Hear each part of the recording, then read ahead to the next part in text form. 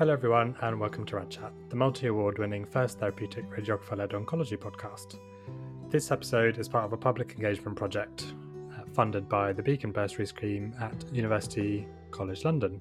We're incredibly lucky to be part of this project that has brought 6 young adults who have had radiotherapy together with radiation researchers funded by Cancer Research UK, RadNet, City of London to record special episodes of the podcast. So these episodes will give each young adult a chance to share their stories and also have important conversations about cancer research and patient involvement in research.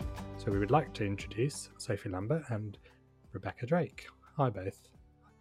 So Sophie, would you like to just introduce yourself quickly? Yeah, my name is Sophie. I'm 26 and we were just saying before, I've recently got married, so that can be a nice starting point. But yeah, I'm excited to be on the podcast. Congratulations. Becca? Hello, my name is Becca. I'm a final year PhD student based at Bart's Cancer Institute and I'm funded by RadNet. I'm really looking forward to being on a podcast. I met Sophie as part of a project called Radiation Reveal, which was working with young adults who experienced radiotherapy as part of their cancer treatment, and I was one of the researchers involved in that patient engagement project, and I think I really benefited from it, and since then I've been doing a lot more public and patient engagement. So Sophie, if you feel comfortable, would you mind telling us a bit about your cancer diagnosis?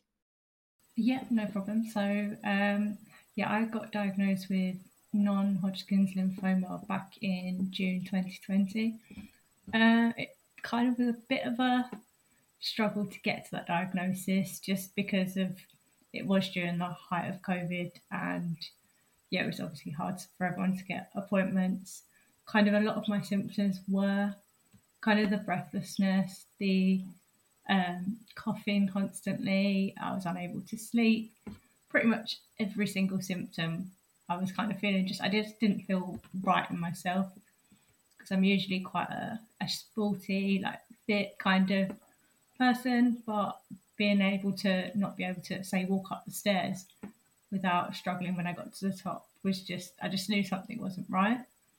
So then I think it wasn't until I was literally coughing and I turned blue that I was like, right, I need, regardless of COVID and what's happening, I need to be seen now, because a few months prior to that I'd gone to A&E and just been sent away kind of with antibiotics and was like, okay, see if this kind of clears your cough, but clearly it didn't. And basically I eventually went for a chest x-ray and they said you've got to go to hospital. Looks like you've got like a lot of like fluid on your lung, so we're going to drain that. And next thing you know, I'm kind of having a biopsy, I've got a draining, and I've been given a cancer diagnosis, which was honestly just shocking really, and like obviously completely changed everything. Sophie, did you have any idea? Was that something that kind of had gone through your head that it could be cancer? I don't think it did. Because I knew something wasn't right and it was really serious. But before I had cancer, I really hadn't really spent any time in hospital. I was quite a well person and didn't very rarely even got like poorly. So to kind of go from one extreme to another was, it kind of did catch me a bit off guard, and it was kind of hard. And I was obviously in hospital at the time on my own because of COVID. So to get that diagnosis on my own at my age as well, I was 23 at the time, it was, obviously life-changing. Sophie, did you find that because of the pandemic, it was harder to get a diagnosis? People were thinking maybe you had COVID or COVID symptoms. Yeah, 100%. I think had I not been presenting with a cough and shortness and breath and all these respiratory symptoms, they were kind of like, once COVID and lockdown's over, come back and it was a bit like, we don't know when this is going to end. I can't carry on like this. And at the time, obviously I was working from home and I didn't really have a social life anyway. So yeah, it really did obviously delay my diagnosis, because I think I first went to the hospital probably around the January. So obviously then COVID hit the March. So it was all, and I didn't get diagnosed until the June. So yeah, it definitely had an impact. Reflecting back on that experience, Sophie, as a young person, how does it make you feel now? I feel like your first response is to say angry, as much as we obviously had to shut the country down, and that there was a lot of people I know have had misdiagnosis or kind of delays in their treatment because of the pandemic. And it's hard that maybe if we wasn't going through that at the time, I might not have had a stage 4 diagnosis, and it could have been prevented or found earlier, I guess. Sophie, if you feel comfortable, can you talk us through kind of what happened after your diagnosis? Yeah, so I think I got I got transferred over to UCLH in London, which at the time was like, okay, these guys are like the best in the business. If there's any place that I'm going to be, it's there, thankfully, rather than my local hospital. And yeah, I ended up actually having to go into intensive care for a month, because I think my tumour had got so big that when they were giving me chemo, they needed to kind of be there on standby for my first 2 cycles. Yeah, so then I had 6 R-CHOP treatments of chemo, and then I had 20 sessions of radiotherapy. But yeah, as I say, like, and this is kind of my main point of maybe speaking today, is like the longer term side effects that I now have to live with as a result of like the treatment that I had at the time. Can I just ask what your initial perception of radiotherapy was? Because I just always find it quite interesting. And I know you've spoken before about the kind of the stigma against radiotherapy maybe being an easier treatment, because chemotherapy has all of these visible side effects. Whereas radiotherapy, yeah, it's more of a silent treatment, and you maybe feel the effects later on. It's hard to know, because at the time, yeah, it was I had to go through my chemo. I had to do the radio to get rid of the tumor that was there. But in turn, had I known it was going to cause all of these issues, I don't know. It would have maybe I would have asked maybe more questions back then, rather than just get on with it, because your body kind of goes into fight or flight. And it's not until after you've finished your treatment, I've found that you actually go, wow, like, what did I actually just go through? Is it your responsibility, though, to know about the late effects, or is it ours as healthcare professionals to be giving you everything? But then I suppose the other element is, how do we not give you too much information to overload you? Yeah, I guess it, like, yeah, you guys kind of should be telling us, because yeah, we don't understand what's going to happen and why certain things are happening to our body, I guess. And to have that information probably would be quite reassuring, because most people are only going to Google it after, which Dr. Google obviously isn't the way to go. So yeah, I think obviously it would be nice to, sometimes when I speak to other people that have gone through similar, they know information, and I'm like, I have no idea any of that. And I don't know if they like shielded me from it, or sometimes I think because I'm living with such bad side effects now, did they know that, and are they shielding it because at the time they were like, right, we just need to get her better. But I guess I'll never really know. Sophie, do you think that potentially we need to change the consent procedure?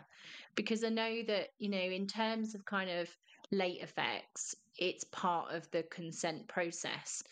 But I'm just thinking about, I don't know, say public health advice around nutrition or public health advice around physical activity, we emphasize always that we should make every contact count with our patients. So that little and often we have snippets of information that are given to patients along their pathway and repeated many, many times. Do you think that having one single consent procedure where you're told absolutely everything, you're given a single form and told to sign it, do you think that maybe we need to change our procedural consent processes to allow people time to maybe really clearly think about late effects and the impact that potentially it might have on their life? Not to change maybe the outcome, because I would imagine, and again, you can correct me if I'm wrong, but a lot of people in that moment would be, well, yes, I absolutely want to do treatment because I want to live. But having more knowledge and having more consideration because you've had longer to digest the information and you're told about the late effects much more frequently, do you think that would have helped you? Yeah, I think so. Like at the time when I was presented with the chemo and the radiotherapy, I guess the radiotherapy is kind of seen as the it's not as big a deal because it's kind of a silent treatment as such. You don't lose your hair, you don't it's just yeah, you're just lying there and you are waiting for this thing to zap through you and hopefully kill all the cancer cells that are remaining. So I definitely think that the consent form should maybe be different for something like chemo and radiotherapy. I understand with things like an operation or you broke your leg, that's kind of most of the time the outcome is going to be pretty similar, whereas you don't know how people are going to respond to chemotherapy and radiotherapy. And I think it's just the importance of everyone being treated on a kind of an individual basis. Did you receive any like support on how to communicate with all these different people, especially like given the whole medical language? And I don't know, it sounds really complicated. And also, you're a young person. Did you receive any support as a young adult to navigate that system? Yeah, I definitely think that like I was a bit blasé when I went into radiotherapy. It's kind of that last little bit where you're like, right, I can do this. I'm so close to finishing treatment, like, and that's obviously all you want at the time is to just get out of this like rut that you're in. And at the time, radiotherapy didn't really cause me any side effects. I was just going there, 10 minutes in the scanner, coming home. Obviously, I was naturally tired because I had 20 sessions of it and going up to, I live 2 hours away, so 2 hours there, 2 hours back, just to sit there for 10 minutes. It was kind of taking the life out of me, but I, yeah, I feel like it just stood in my mind that you're just going to have really irritated skin and that'll probably be it. We'll send you away with some cream, and that's kind of how it was left on the radiotherapy front for me. Like I had a follow up 4 weeks after, I think. They said you're doing all right, and then they discharged me, and I don't think I've spoke to them since. Sophie, can I ask what side effects you're now experiencing?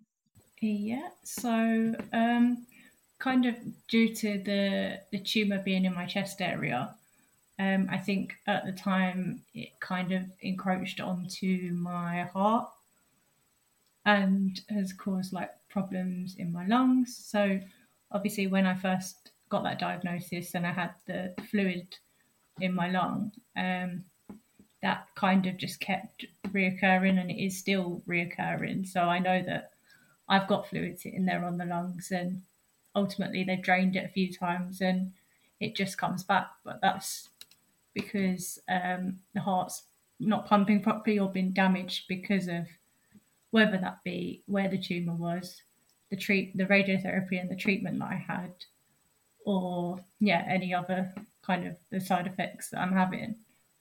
So I now have to like kind of I've got all these different departments that I have to speak to regularly, because I'm still waiting for a referral to the late effects clinic, which I think, for me personally, I think would be better for me to be on, because it's kind of all of them under one umbrella, rather than me speaking to an oncologist this week and then a cardiologist another week. And I've got a history of blood clots, so I'm speaking to a clotting team and a respiratory team. And it's like this, I'm meant to be 3 years post treatment, and I still feel like I'm very much in the cancer world, because I'm constantly going to appointments and having to liaise between the teams, because they can't seem to have a conversation between themselves. So it's piecing together all that information, and sometimes all their information kind of they're not talking from the same page. So it's kind of hard to sometimes who's right, who's wrong. And that's why the more information I have, the better, because then I can present it to these doctors and say, look, this person's told me this, and I like just try and obviously help me is kind of should be the priority. Can I just ask if you had any support on how to navigate communicating with all these different oncologists and specialists, especially being quite young? I mean, I don't imagine your parents would have gone with you. But yeah, also the obstacles being a young adult with this diagnosis in non-Hodgkin's lymphoma. Yeah, not really. They kind of say, we've read the notes from this doctor, and then they tell me what they think we should do, what the next course of action is. But I do kind of drag either my partner or my parents along to appointments, because sometimes I think you do need that other person, because it's hard to digest everything that you're kind of been given. So it's nice to, obviously, since COVID, being able to have someone in the appointments with me has been like really helpful. Sophie, can I ask, when you're not navigating the wonderful National Health Service, who are you? What do you do? God, what question. Sometimes when I get asked that, I sometimes think it's a trick question, because I'm like, am I the person I am before cancer, or this new person that I am now? I obviously recently got married, which is a positive. I've got a little dog since diagnosis. I've gone back to work, but only part-time. I just feel I struggle to be able to everything. I can't describe it, but I feel like I can't fit everything I need to in those days. And I need those days for me since my diagnosis, because I know I need to prioritize going to the gym and like putting my mental health first, rather than putting everything into kind of my work and things like that. So yeah, it's kind of, and I also am always really cautious that I don't want to overdo it and get run down and get ill. So it's just weighing everything up. It's kind of, it's hard, but yeah, I'm just trying to do it the best I can. Sophie, how are you coping from a psychological, emotional perspective? Because I can't imagine what it must be like to have gone through that treatment pathway and then also be suffering with late effects. You know, how do you cope from that perspective? And have you had any intervention? Have you had counselling? Have you had psychological support? I've kind of dipped in and out of different counsellors and kind of mental health practitioners. And yeah, I'm currently kind of doing a course through the NHS, but I was on a waiting list for forever. So, and sometimes the quality is obviously not as great. It's very bog standard, generic therapy. And I said, that is there no one trained in trauma and things like that? Because it's all well and good speaking to a counsellor, but if they have no direct involvement in, say, cancer and things like that, it's hard for them to be able to dig deeper or know the right questions to ask. they'll kind of just be talking to me like as it's me now, rather than trying to help me move on from what I've kind of gone through. And would you say you have post-traumatic stress disorder or kind of psychological trauma as a result of everything that you've been through? I think it's hard not to. Like, it's obviously I've been through so much as like a person, and yeah, been at breaking point so many times, and then I just have to pick myself up and dust myself down. And you kind of you say I should be lucky because I'm alive. Like, they saved my life. I probably wouldn't be here without the treatment I had. So then you're kind of like that survivor's guilt that people say. You feel guilty for even complaining about the quality of your life because there's other people who go through the same and aren't lucky enough to be here. Becca, how does hearing like Sophie's story, being part of Radiation Reveal, influence your research? So I'm actually the exact same age as Sophie, and we realised this when we chatted the other day. And I think for me, I think it's really important to see the patients behind the disease that you're working on every day, because it's very easy to get consumed by papers and facts and data and the cells and the right cancer models. And then I think when I got involved in Radiation Reveal, having to be exposed to each individual patient's different stories and how they navigated the clinical side, the diagnosis, the treatment. It was just like the whole other world that is kind of out of the realms of research capabilities as what I thought. Like, I can do as much work on X treatment, but there's still the whole other side that the patient has to navigate, and they still might end up having difficulty getting there or getting access to a treatment or getting the right diagnosis. So I think it was really eye-opening, especially hearing how they experienced a lot of side effects with radiotherapy that I hadn't actually really read about. Well, I mean, I'd heard about, I think more of the papers I'd read talk about late toxicity, and there's more research going on now looking into late effects, but I don't think it's the primary focus of radiation research. Probably also because it's a difficult thing to model. Late effects, you have to have something that's going to last that long as well, like a model.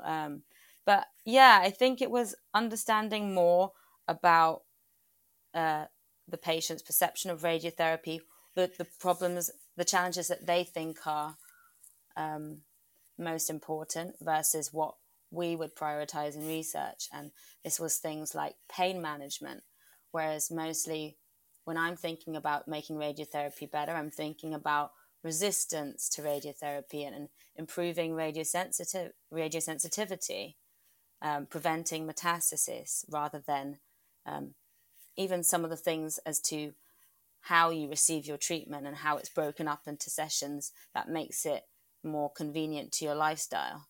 I think these things, maybe new radiation research will kind of be more focused on that. But I think obviously it comes from researchers funded by charities. Charities want to improve survival of patients, and that's the kind of data that generates money for research rather than kind of more quality of life stuff. What's your PhD in, Becca? So my lab looked at the role of blood vessels, specifically endothelial cells lining the blood vessels, and other cells such as pericytes that also surround these blood vessels. And we look at how blood vessel signaling, as opposed to just being a conduit for blood flow, how this signaling changes cancer progression, cancer metastases, and response to therapy. So blood vessels supply the tumor with nutrients, but they also are where the drug enters the tumor area, the tumor microenvironment. And specifically in my PhD project, I'm funded by RadNet, so I'm looking at how endothelial cells lining these tumor blood vessels respond to radiation, and how the angiocrine signals, which are the chemical messages these blood vessels release, affect tumor sensitivity to radiation. And one of the things I'm doing is developing radiosensitizing agents that specifically target these cells lining the blood vessels. And what I do in the lab is basically analyze how these signals are changing and trying to make connections as to how these are changing the sensitivity of tumor cells to radiation, and then trying to see how targeting these signals can improve tumor sensitivity, hopefully so you can get away with using lower doses by enhancing the radiotherapy effect. And then finally, I'm also interrogating, I have a massive breast cancer, early stage breast cancer cohort, which I was lucky enough to get involved in. And I've been doing a lot of imaging and looking at, basically I have loads of biopsies, and using imaging markers, I can say these are tumor cells, these are blood vessels, and these are the bits in between. And what is my protein of interest expressed like in all these different areas, and how does this correlate with response to radiotherapy? And this kind of ties into the radiosensitizing agents we're developing. Angiogenesis, get my geek on. Becca, that sounds absolutely amazing. And just hearing about kind of what you do and the cellular responses is absolutely incredible. Sophie, were you aware that this is kind of the form of research that goes on in the background for someone who is then maybe receiving that type of treatment? Not really, to be honest. It does sound very complex. I mean, the closest to all that was when you're lying down in the machine and you can see all those numbers on the telly. That's probably how much I'm splitting each, whatever they're testing or doing into each dose. See, that's what I mean. Like, having an insight into it would be, it would be interesting to, like, if you're going through something bad, at least like we could learn a bit along the way. And yeah, it is really interesting to hear about. Is that why you wanted to get involved in Radiation Reveal? Yeah, I think obviously, yeah, from a patient side, you don't really know much about how it gets to that point, or the decisions that are made in your care, that why is this the next course of treatment that I'm going to be doing. Yeah, I think, yeah, science is obviously fascinating at times, and yeah, it would be nice to understand it a little bit more, especially as you've kind of been directly affected by it. Rebecca, kind of hearing Sophie's story and being more involved with patients and their experiences and hearing about their life stories, does it motivate you in your job and in your research? Yeah, massively. I think since I did my undergraduate degree, which was in medical sciences, and I think it was really brilliant in terms of it's very much translational medical research. And we actually had sessions where they'd bring in a patient, a clinician, and then we'd just be asking questions, talking about the disease, but also like the whole journey of the disease, not just the biology of it, the symptoms, the diagnosis, the treatment, and the whole passage of it. And I think for me, as much as I love biology and science, it's not important to me unless it's kind of relevant to a patient and it's got some sort of clinical future to it, or we can really kind of translate it. So that's what I've benefited from mostly from doing patient engagement, is kind of motivation and finding new things that we can research. I know that obviously my PhD is kind of set in stone. These are my aims, but I think I have all of this broader knowledge of radiotherapy now, and although it might not directly change how I write my thesis up or anything, it's kind of made it more 4D, I guess, and I think I'm more passionate about it, and And I think I've really enjoyed meeting new people. But I think it's interesting because Sophie talks about her experience, and it wasn't until I got involved in some projects with Lisa and we went to Guy's Hospital that we did this patient survivor day, and I was really nerdy, and I got to go onto the radiotherapy ward, and I was looking around at the machines, and I was just like, I've never seen one in real life. And I think for a patient, they probably think that I know this side of radiotherapy as well, but I really don't. I mean, I'm mostly in the lab, in the office, and then working with my kind of research versions of the real linear accelerators and such. So I think when I saw them, I was like, oh wow, they're really cool machines. And I don't know, I think I wouldn't have gotten that opportunity if I hadn't done any sort of patient engagement. And most people in the lab, I think maybe it's easier for them. I know we're really busy people, but I think maybe it's a lot easier to separate the whole clinical side and the research side and be like, I'm going to just focus on these problems and solve these. And actually thinking about the clinical side is a lot more emotionally draining and consuming. And maybe some people don't like to be involved in that way. You raise so many interesting points, Becca, and I would never have considered it in terms of kind of my knowledge of cancer researchers. I would have thought that you get to see all the bigger pictures. But of course, actually, when I think about it now and working clinically, I never saw a researcher just walking around kind of going, oh, just tell me about your linear accelerator and can I talk to some patients? That never, ever happened. So at what point would you have ever had that experience? So do you think that education should feature more heavily for people doing research about maybe the patient experience side of things? And even if they are wanting to keep it separate from an emotional perspective and maybe focusing on specific kind of research elements, do you think that there is a bonus in maybe having that knowledge, having that kind of appreciation for an irradiator in a lab is very different to essentially what it would be from a linear accelerator? Yeah, I think it's really important to actually have the awareness because we spent so much money on buying this small animal irradiator. And then I think I spoke to someone and they told me, oh, it's great, but it's nothing like what the patients have. And I think for me, I was really struck by that because I thought the whole point we were doing this preclinical research was to kind of mimic what the patients had.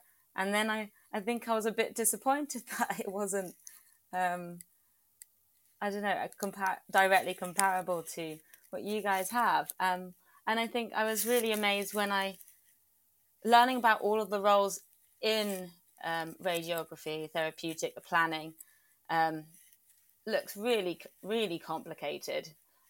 And obviously I have to, when I do preclinical research, I'm doing the anesthesia, I'm doing the treatment planning, and I'm doing the irradiation on my own usually. So it's a very different kind of treatment line, kind of, I guess. So I think for me it was interesting to see all of those roles. I don't know if for everyone it is beneficial, but I think since I think I first started doing research, I've realized how much disconnect there is between clinicians, researchers, and the patients. And every time I've had a chat with a doctor or a patient, they all want to know the other side better. And I just don't understand why there isn't more opportunity to translate. Like, I've met doctors who want to do more research, researchers who want to do more patient involvement, or actually going into the hospital. But I think there's a lot of barriers to this. Maybe not enough opportunities, probably funding wise, but meeting all of the young adults involved in Radiation Reveal, all of them were so keen to come visit the lab, and learn about our research. I invited some to our PhD annual day, and they just loved asking all these questions to researchers. And I think some people think that you guys can't interact, like a patient can't have a conversation with a researcher because they won't understand. But actually, some of the questions patients ask us just really humbles me and really makes me think, shakes me up and makes me think of my research in a different way. And the same having conversations with clinicians. So I think if there's anything that I'm interested about in the future is really bridging those gaps and forcing people to talk, even when they don't think it's going to directly benefit them, more just for kind of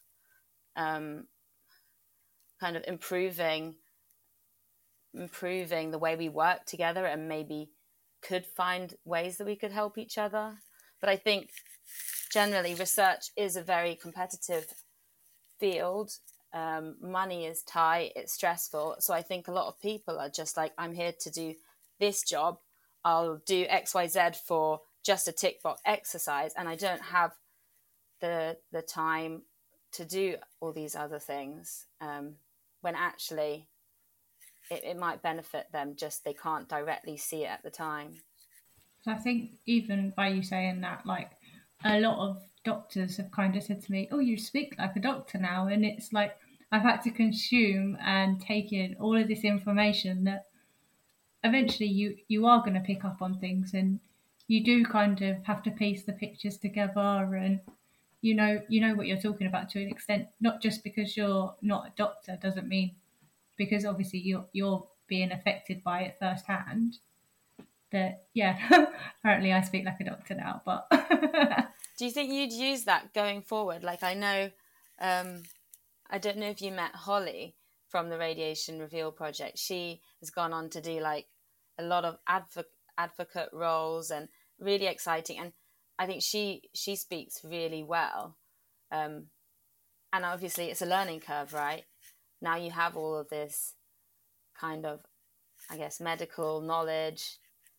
Do you know if you want to use it in any way? Or I guess that's why I'm probably so open with speaking about my journey and kind of what I've been through, because inevitably people are going to go through similar, and if you can be of help to anyone going through similar in the future, it's only a good thing, I think. You're an expert by experience, aren't you, Sophie? And an expert of everything that you've been through.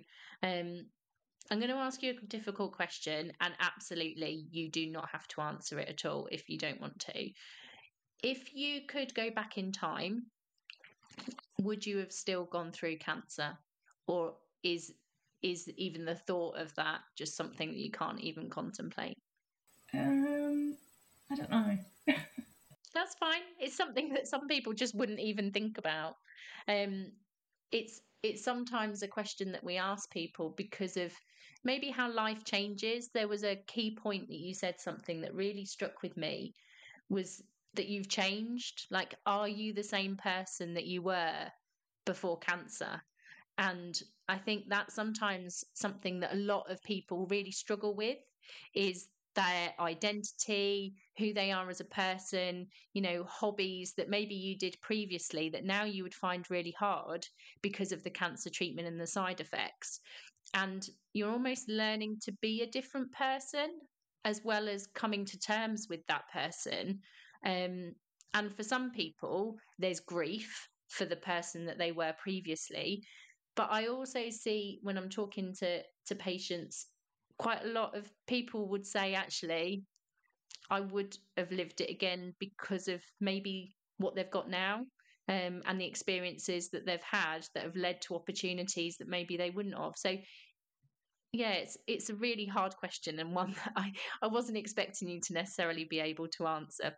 Yeah, I guess like where you say about the grief side of it, I think you genuinely are grieving a life whilst trying to live a life, which is kind of a situation that only survivors as such are living. And I think being in the demographic of a young adult as well, Childhood cancers are obviously really sad, but they kind of probably don't know what's going on to an extent. And most of the time it would be the guidance from their parents and the doctors pulling all the strings. And then, as you say, older people, they've lived their life to the fullest up until their diagnosis point. So yeah, being a young adult, it's kind of you have to kind of ignore what's going on and rebuild your life from scratch again and have things to look forward to. But I'm one of those, I'm usually quite negative in the sense of I get scared to plan things too far in advance because I don't know. Everything's so unpredictable with me that I don't want to book a holiday for a year's time and who knows what's going to happen in between. But it's one of those things where you have to, yeah, do it. And then once it comes around, obviously it'll be worth it in the end. But yeah, it's a really hard thing trying to, you kind of have to live your day by day, week by week, which is hard. Sophie, were you in a relationship when you were going through cancer, or did you meet the love of your life after you'd finished treatment? So we had only been together for about 6 to 9 months. Well, that obviously COVID hit, and he moved into my parents' house with me, obviously thinking it was going to be a few weeks of lockdown, and then I can send him on his way again. But but then obviously I got diagnosed in that time as well. So he kind of was living out of the suitcase at my parents' house, and then yeah, never ended up leaving. And then we went straight into our house that we bought. That was probably about 12 months after I'd finished my treatment, and then yeah, it's kind of just gone on from there. Got engaged, got married.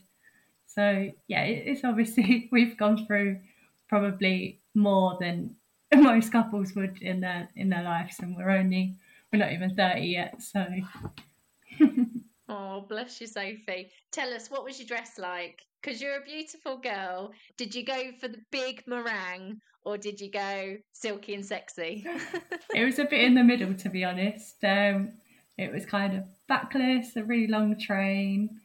Yeah, kind of just to the neck kind of thing. So yeah.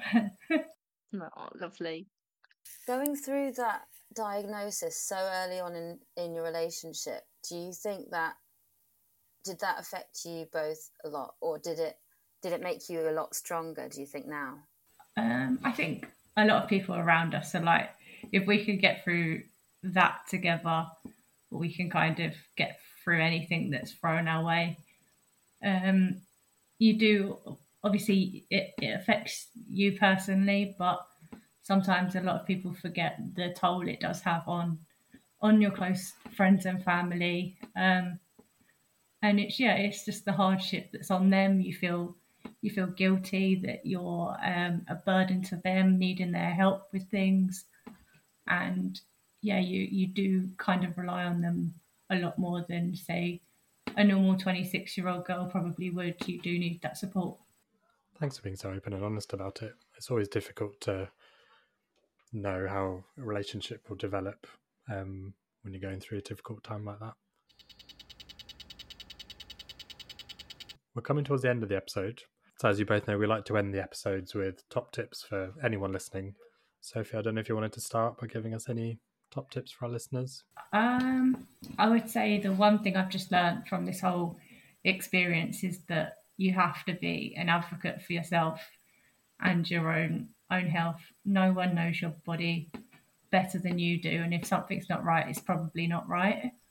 I've obviously had to liaise throughout the different teams in my care, and yeah, that in itself brings a lot of anxieties, and it's, I think, a lot of, I would like to hope from like the research side of things that more people now are surviving after they've had their treatment, and it's looking at that on how you can improve that in the future, because a lot of people are having to just kind of go back to normal and live a normal life, whatever that may be. So it's managing all the side effects and the quality of life after treatment ends, I guess.